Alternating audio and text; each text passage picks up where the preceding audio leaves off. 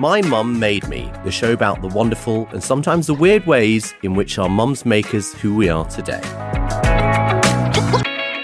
Hi, it's Paul here. I really hope you're enjoying the show, and I'm going to ask you a favour if you are. Please do follow us. If you do, you'll get to hear all of the episodes first, and of course it helps with my self-esteem. I'm only joking. Don't forget to rate us. We're currently on 4.9 stars, which is really exciting, and every rating makes my mum, Teresa, laugh just a little bit more. And then she had this great dream that she was going to go to Bradford University and study peace studies. Oh, fantastic. They're the best place in the world for there peace you go, studies. exactly. Yeah. So quite prestigious. And she got onto a peace studies course. Now, here's the thing. So it's hugely prestigious, and it's sort of so interesting. It's so interesting to sort of, I guess, know a person who in the latter part of their life, not later life, says, no, do you know what? I'm going to do this, and takes control of, their own destiny. Yeah. But as a kid, what it meant was, because we grew up on welfare, right? What it meant was all the things that we got from the government, my mum who was out of work, a lot of those went away, and so she was only surviving on a student grant. Yeah, that was like my mum too. Exactly the same. So I, unfortunately, I don't now, and I love my mum for doing this, I resented it at the time because it was harder. But I'm kind of actually, she inspired me. My mum doing this inspired me. Okay. So in the... In that time when she was doing this study, I actually feel I got something of what other children in my school had got from their own parents from her, but actually live while she was doing it. So there was suddenly the Penguin Classic of John Stuart Mill in the house, and the Communist Manifesto, because she was doing politics. And the Communist Manifesto, politics wow. and sociology was what she did at Warwick. Well, that's what her eventual degree was. I don't know quite how it divided, but that's what she came out with. So that was sort of books that were suddenly in the house. I thought, oh, this is great. And so actually, I was quite inspired by what she did. It did inspire me, and I think that it was part of encouraging me to think about university myself. Amazing. God, there's a real sense of inspiration there. I want to come back to a couple of questions around, how your mum's informed what you're doing now and you. Before I do, and before I forget, actually, the reason I wanted to put my mum's question to you at the beginning of the podcast, the beginning of this episode, was because I think it's quite an interesting question. But also I have a little bit of a dilemma. So my mum is turning 70 this year, which is a grand birthday. And at Christmas, so she came down with my dad. They're separated, but anyway, to spend Christmas with us. I asked her what she wanted to celebrate. And she said, well, I want to go to Paris. I was like, okay, we can sort that out. That's good. I like Paris. She's never been to Paris. Okay, it'd be great. fantastic. Lovely thing to do. And I want to go on the Rainbow Warrior, which is Greenpeace's sort of battleship. I remember it. Yeah, everyone remembers. And the Rainbow it's sort Warrior. of if the Rainbow Warrior isn't around, its successor is, because I think it's sort of. Oh, I think they have several now. And I said, well, that might be a little difficult. She's always admired kind of Greenpeace. She's always admired this sort of very physical sense of activism as well. Right, so which I remember sort of her watching the news when I guess at the time the Rainbow Warrior was like being rammed by Japanese whaling boats, and she was like, come on, shouting at this. So obviously, that might be a bit more difficult, but that's not the dilemma. The dilemma is this. And I want to learn Ukrainian. Ooh. And I was like, oh, that's quite okay. Great. I mean, I think it's probably quite a difficult language to learn if you're not kind of, in that sort of, if you're not from there. Why are you interested in learning Ukrainian? And she said, well, I want to go to the Ukraine and be a human shield. Okay. I don't think human shields work in Ukraine is the first thing you might want to tell her. And I think a part of her knows that. But what's interesting, and I haven't sort of spoken with her about it, I wonder if there's a sense of her wanting to leave a greater legacy, albeit in a very, I would say, responsible way. My question to you is, how on earth do I persuade my mum? I don't think she's going to do it, but how do I sort of get this idea out of her head? So she really is a peacenik. I mean, she really is. Yeah, right. So that was why Bradford was so good for her. Yeah. I think you should try and encourage her onto the Rainbow Warrior instead. Okay. Yeah. I think that that's if she wants direct action. If she wants direct action in her life, I think encouraging her onto the Rainbow Warrior. Although that's not risk free, of course. But you're not going to get Mr. Putin sort of shooting long-range No, missiles that's at true. you. Exactly. I mean, the idea that a human shield would be as successful. I mean, this is one of the. It'd be interesting to talk to her actually about this, because I've always wondered, what peace activists feel about that. So she goes there. She's a human shield. She dies on the first day. That's what would happen. Really. I remember a World Humanist Congress in Oslo in 2011 on the theme of peace, and that's why it was held in Oslo. It was a very moving congress, actually, because it was held a few days, as it turned out, coincidentally, after the shootings by Anders Breivik. Oh, God, yeah. And many of the young people who were meant to be there from the Young Humanists were dead. Oh, God. Because there's a big crossover between the young leftists and young humanists in Norway, and the Humanists, a very large organisation, so a lot of young people are involved. Anyway, it was on the theme of peace, and we had the father of peace studies, who's a very old and venerable person, and I can't quite remember his name. It might be Johan Galtung. I think it's Johan Galtung. And he was talking about his approach to peace, and he said, people asked him a question, lots of questions about what he would actually do if he was standing there in front of someone. Would he not act at all? Would he be completely passive? And he said, yes, I would stand there and I'd be shot if I was a human. And no one really could believe it and understand it. And I couldn't quite understand it either. It's weird, isn't it? Couldn't understand what the point of it would be, what the purpose of it would be, what the positive outcome would be. And people say, well, it's like Gandhi, but Gandhi was Gandhi. I mean, no one's thinking Gandhi. Right, no. Exactly. So the idea of a human shield is really interesting. Rainbow Warrior. Encourage her onto the Rainbow Warrior. I think that's best. But learning Ukrainian is surely a nice it would be ambition. great. And she could also sort of turn it to, I guess, more ambitiously productive things, like, I don't know, helping recent Ukrainian arrivals into Or she could UK. go to Poland or to some other border countries and work with... I think we've got a plan. Work with women in Poland who've come from Ukraine. That's it. Learn Ukrainian for that purpose. And then she'll be able to practice her Ukrainian... there's lots of women who need abortions, who can't get them in Poland as well. Oh, really? They come from Ukraine into jurisdictions where gaining access to abortion is difficult. Maybe they've been raped in the course of war, so there's all sorts of things like that. She could find lots of humanitarian work to do, I think, rather than be a human shield. I think in the space of 30-odd seconds, Andrew, you've given my mum her life's mission in the last X number of years, however she's got. Yeah, well, so hope it doesn't well go done, on and thank long, you for that gift. But coming back to your mum. Who is not going to Ukraine, she's not going to the Ukraine, thank Certainly God. Not. Yeah. Although she may well learn Ukrainian. This sounds like a salacious question. It's not a salacious question. But what are the sort of stories from your childhood, maybe your adulthood, that your mum doesn't necessarily know? And the reason I ask is not sort of from a gossipy perspective, but there's certain sides, I think, of us, I can certainly speak for myself, that my mum doesn't necessarily know and understand, and it's more from that perspective. I know what you mean, because I was thinking about this in advance of coming here, and I tried to think of things that it'd be easy to try and answer that question in terms of thinking, what haven't I told my mum? Right? Yeah, lots. Exactly, lots. Yeah, I guess so. Although I think I've probably told her most things. I mean, we have a very close relationship, especially in teenage years and in early adulthood as well. And I don't feel there's anything I haven't told her sort of deliberately, if you see what I mean. Yeah. There's nothing I've kept from her. That's certainly true. But so I tried to think instead, like, what doesn't she see of me? And I suppose I'm maybe slightly more gregarious when my mum's not around. Like, what side of I don't. How do you mean? Well, I think I'm probably maybe more sort of extreme in my manners. Do you think I'm an extreme in my manners sort of person? I don't know. What do you... I, as someone who has been described as gregarious and flamboyant, no. Flamboyant. No, I don't think I am too excessively. But I'm much less like that when I'm with my mum. I mean, I actually do find this. I mean, I think you have to accept that one acceptable answer to your question might be, well, there isn't anything, and that is a large part of my answer. Is to say, my relationship with my mum has always been very open, very honest. I've gone to her for advice in all the difficult times of my life. I've received excellent advice and unconditional love and support. In all the ways that I've been lucky to have from her, and there's nothing I've never told her.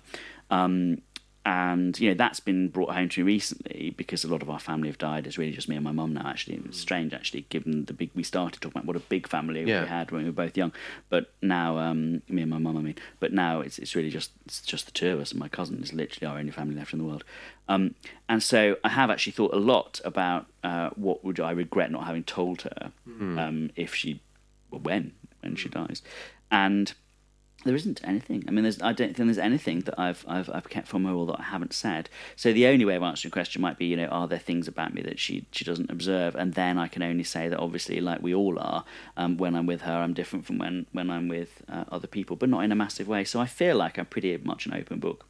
Wow, to my mum.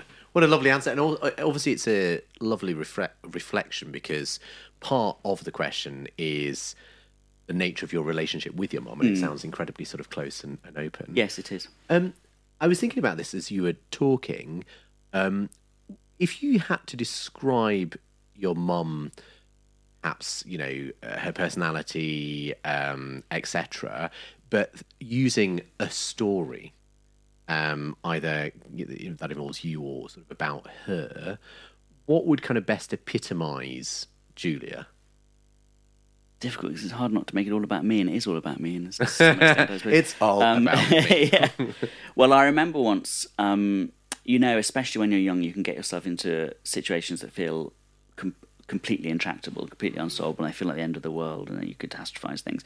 And I remember in my second year at university when we had our exams, and this was, you know, the first time really that we'd been tested inside as a classicist at a university, which means our degree was 4 years long. There was an exam at the end of 2 years, another exam at the end of 4 years. And the exam at the end of 2 years was seen as quite important.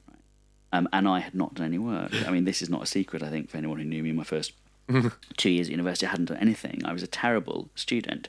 I just drank and did, you know, other fun things in my first 2 years. I never did any work at all. I mean, I went into tutorials with blank pieces of paper and pretended they were essays and sort of like tried to read. I don't think my tutors... Did you not sort of get this kind of anxiety, overhang anxiety before you went in? I drank through it. That's literally true. And by the way, dear listener, I pulled myself around and changed my life in the last 2 years of my degree. But for the first 2 years, I like a lot of people, I was just released from my home environment, able to live a very different sort of life, and lived it very fully, and didn't do any work. And so I found at the end of these 2 years that I didn't have a hope. You know, I didn't feel like I had a hope, and I felt like my life was going to be over. I mean, this sounds completely mad now because it's such a trivial thing in retrospect, but at the time, and Oxford University, I think, is would be admitted to be something of a hothouse with high stakes, encouragement for you to feel high stakes about things.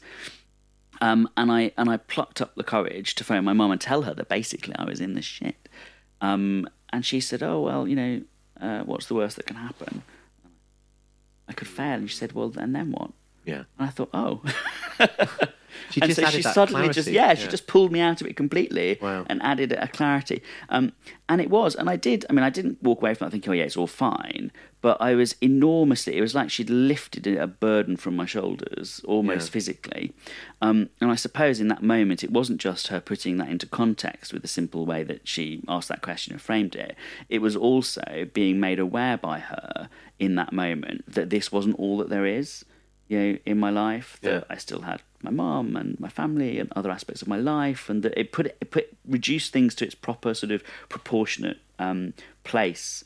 And I think that is an incredible thing to be able to do for someone. And she did that for me at that point. And I think she's always done that for me. I mean, I remember the first time I got drunk, which was a disaster.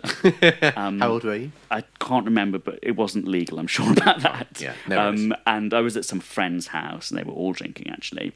And I don't, in case any of them are listening, or people who know them listening, I won't go through the full grisly details, but it was a shit show. And so my mum had to come and pick me up. I mean, I was not conscious of this, to be honest. And she came to my friend's house, she picked me up, and she was completely non-judgmental. In fact, she laughed, which is, I remember her laughing.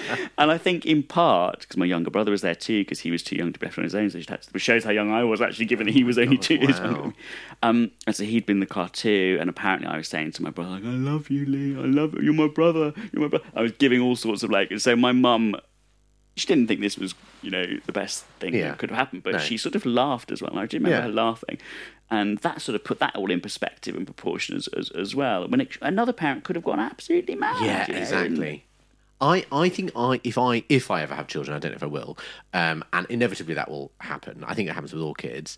I would have Julia's reaction because it's objectively funny.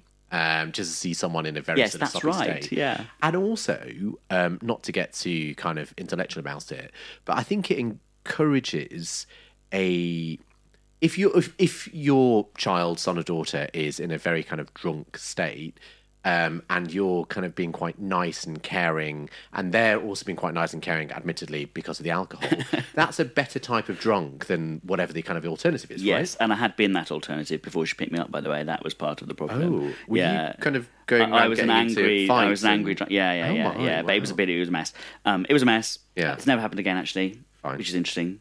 Never, ever happened again. I mean, I've been drunk again. Yes, yeah. I've never been a nasty drunk again. I don't think so anyway. And I give you 100 moments like that. I think that's important. I mean, rather than just giving you 100 moments like those two, that's what she's done for me again and again and again. Again, without being sort of overanalyzing the situation, how closely do you think humanism, in the way you've described it as, our place in the universe and how we shape it, informed her reaction to your first story about you getting quite, het up, and her pulling you out and giving you a greater sense of perspective about your life and place in the universe? I think she is definitely a person who has got an enormous amount of perspective. And I suppose you're right, that must be owing ultimately, as it is for any of us, to our worldview. I mean, that's where it comes from, isn't it? If you've got a very different approach to life, for example, if your fundamental worldview is about material success and achievement in the moment, then of course you'd have a very different reaction to my phoning. You'd say, pull yourself together, go and do some work. Or you'd say it in Latin. Or yes, you could say. How would you say that in Latin? That's been a long time. No, okay, I was going to do it then for you. I'm not. So you say it must be attributable to her basic approach to life. I think that's a fundamental, not basic, a fundamental approach to life. I guess that's right. But I think it's also probably down to her life experience. I mean, we went from very poor. One of the saddest stories ever. I think that I could tell about my mum is how she still feels guilty about something. She still feels guilty because once when we were somewhere, I don't know, it was on the street or in some place, she saw a £5 note on the floor and she put her foot over it and stood there, and until no one was around anymore, so that whoever is she deliberately did it so that no one else, so whoever dropped it wouldn't know it was there. Yeah. And took it because she needed some stuff for me and my brother, and she didn't have any money. And she still feels guilty about this. I mean, how appalling to still feel guilty. Yeah, she remembers it very vividly. Very vividly. Wow. And this was in the early 80s. And, I mean, we've never been, it's clear from what I've said of my generational background that we've not been a wealthy family. So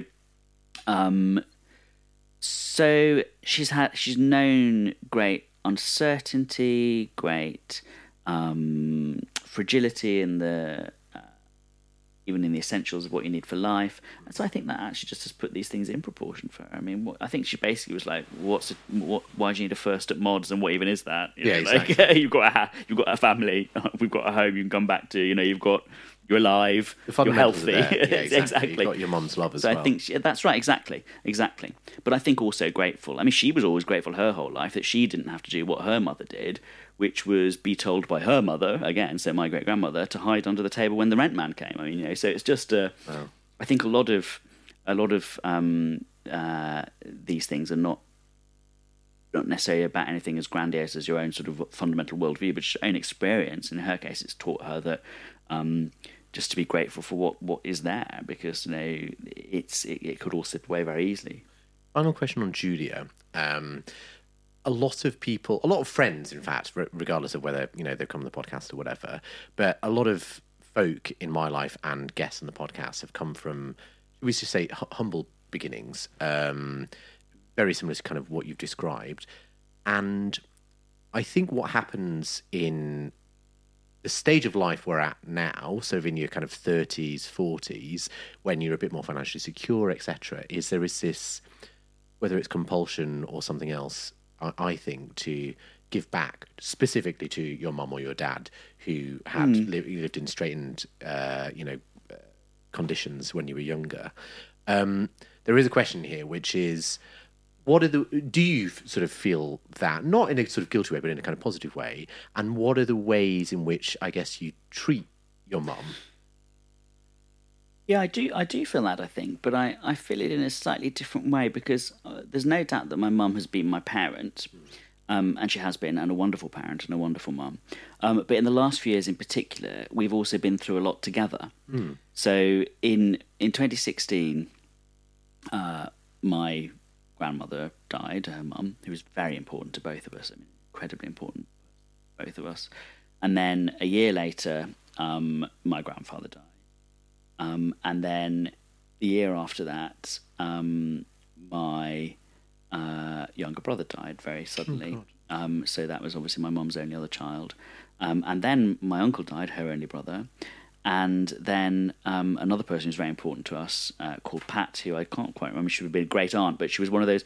A house fell on her during the Second World War, and she was taken in by my great grandmother. And so she was like, yeah, I know, exactly. Wow. And so she had terrible difficulties throughout her life as a result. So she couldn't really live independently. So she was taken in by my great grandmother. So she was like an aunt or sister or whatever. You know how it happens in those families that are too big already, but they take in more. And so she was a very important person in her life as well. And so within those sort of 4 years, all of our entire remaining family, and the previous years, all the others had died as well, including my dad, who, even if he wasn't in our lives, we both had connections with and relationship with, and of course, most fundamentally, my brother, her youngest son. And we went through all that, I very much feel, together. So I did feel, not so much that I was giving something back to her, but that we were very mutually supportive through all of that. Obviously, the difficulties of my brother's death were much more profound for her, because obviously to have a child die is a different thing to have a sibling die, although they're both bad. Obviously, it's still the worst thing that's happened to either of us, me or my mum. But it's much qualitatively worse for her, I should think, or profound, whatever. I'd say she suffered more than I did. And so I feel that in recent years, our lives and fortunes have been stitched together a bit more as equals, I suppose, as sort of fellow travellers through life, not just as parent and child, although that's still obviously the fundamental nature of our relationship. So, for example, she now lives with us. She's moved in. Oh, that's so gorgeous. Yeah, which is lovely.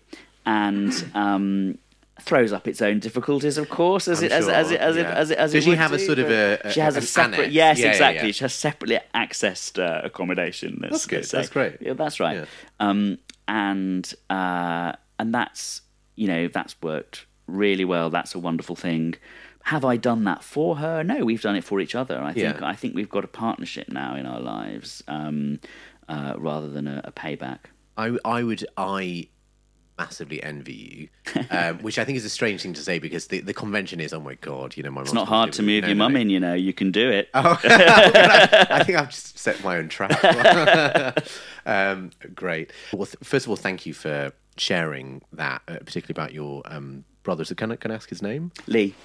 And what's your sort of fondest memory of Lee? I know this is about mums, but you've mentioned Lee. Oh, wow. Well, I have lots of fond memories of him, actually. Mostly when he was younger. He was quite a difficult teenager and quite a difficult young man as well. But although our relationship, thankfully, had improved a lot by the time he died. But I've just got so many fond memories of when we were children, because, of course, like I say, we were very homeified, very domestic. And so, of course, we were each other's... 2 years is nothing really either in age terms. So we played with each other all the time. And so think probably there are just too many. I remember one very funny time when we were at a rare holiday. We didn't have many holidays when we were children, apart from that sometimes we would go and stay in my great-grandmother's house in Bournemouth, flat in Bournemouth, where me and my mum and my brother would have to sleep in one bed because she only had one spare bed. And this was right up until we were teenagers. Oh, my God. So, I mean, I meant it about not having any money. So, but a rare holiday that wasn't all of us packed like sardines in my great-grandmother's spare bed, sort of mouldy spare bedroom. A rare holiday that wasn't that was when we went to some holiday camp, and I can't even think how we could have ended up there, really, apart from maybe someone else had paid, like, I don't know, maybe my grandparents paid or something. And there was a fancy dress competition, and I had gone as a caveman with, like, an old Coke bottle wrapped in brown paper. My brother wanted to go as a mummy and couldn't be convinced not to. So he'd been wrapped up in loo rolls from head to toe. And halfway through, his loo roll started coming off. And he started crying. And the man who was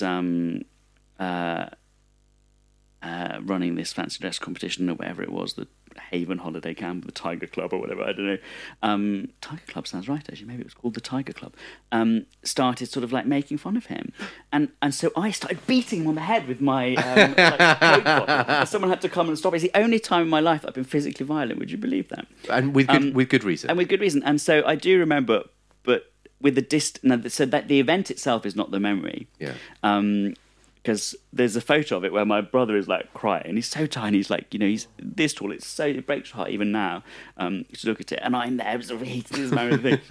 And so the happy memory is that we would remember that so often through our lives, even though we actually probably by then we didn't really remember it properly. But we would, and we would laugh about it every Christmas, that sort of thing. And really that just stands in as a proxy as well for many happy memories like that. The sort of memories that you have with a young brother who's close in age and you've grown up with. It's in a wonderful very to be able small to repeat household. it as well at Christmases, at family gatherings. I was also in the Tiger Club. Do you remember the Tiger Club anthem? Here we are in the Tiger Club. Was it that? That was it might have evolved it, but there was. Did you go more than once? Because this is once. I'm dragging this up from one. It was obviously a golden trip. I went a few times. Oh God, what was it then? Was it a real thing? The Tiger Club? It was. It was a Tiger Club for him. It was something like we're looking for rhinos, we're looking for cheetahs, we're looking for something and big alligators. From something to little bear cubs. We're having fun in the Tiger Club. Yes. Oh wow. I had no idea if that was real or whether I'd... No, it's absolutely real. Head. Yeah, and was it Butlins? Butlins had a different club, but... So what was it called then? Was it Haven? It was Haven Tiger Club. Yeah. I got that out of the depths of my memory. Well done. Oh, God. Our one holiday. That's why I remember it so well. I want to finish with, ironically, asking you ask a question of my mum. So something we're trying to do in this series is to get her to kind of be part of it a little bit more, because it's obviously my mum made me. So I'd love you to put a question to her, and she will answer it in the form that she sends me a voice note every voice note every Friday. Bless her, so adorable. How do you feel about the voice notes? I love them. Do you like them? I love them. Sometimes my mum does actually listen to this podcast. She's the one. No, I'm joking. She does listen. I love them. Sometimes they're a little bit perfunctory. Oh. What I mean, no, not in a bad way, but there's a formula. So every Friday I'll get a voice note. I should play one, but I quite like doing impressions of my mum. Bless her. Like, you do a good accent. Hello, Paul. Hello, Adam. Hugs and kisses to you, and Lemon and Yuzu, our two cats. It's Friday. It's your weekend. Have wonderful weekends. I love you. Bye. Mwah. And it's gorgeous to receive that. It's pro forma every Friday. But I would not dream of asking her to stop, because I just love receiving them, no matter how they are. So yes, knowing what you know about my mum, I'd love you to ask her a question. Well, I've learned a lot about her now. I think I would like to know a little bit more about her views on peace, actually. I would like to know, would she ever break the rules of peace, for example, to defend you? Oh, that is a great question. Would she do more than be a human shield for you? Would she do violence for you? That's a fantastic question. Is that too intrusive? No, not at all. And she would actually love answering that question, because I think she probably has thought. She about must it have as well. thought about Yeah. it. She must have thought about it, because it's a question for peace people. In fact, the man I was mentioning in Oslo, someone asked him, if you were between you and your daughter, and would you still not do violence? And he said, no, I wouldn't. He said, I'd try and persuade them not to hurt her. Okay. But, Go on, hon. I know. Yeah, exactly. So I'd like to know what your mum would do and how she'd feel about it and how she'd justify it. Well, I will get her to answer it. Yeah. I will send you the voice note, and I'll obviously play it on the Good. episode as well. Andrew, thank you so much. Thank you. Brilliant.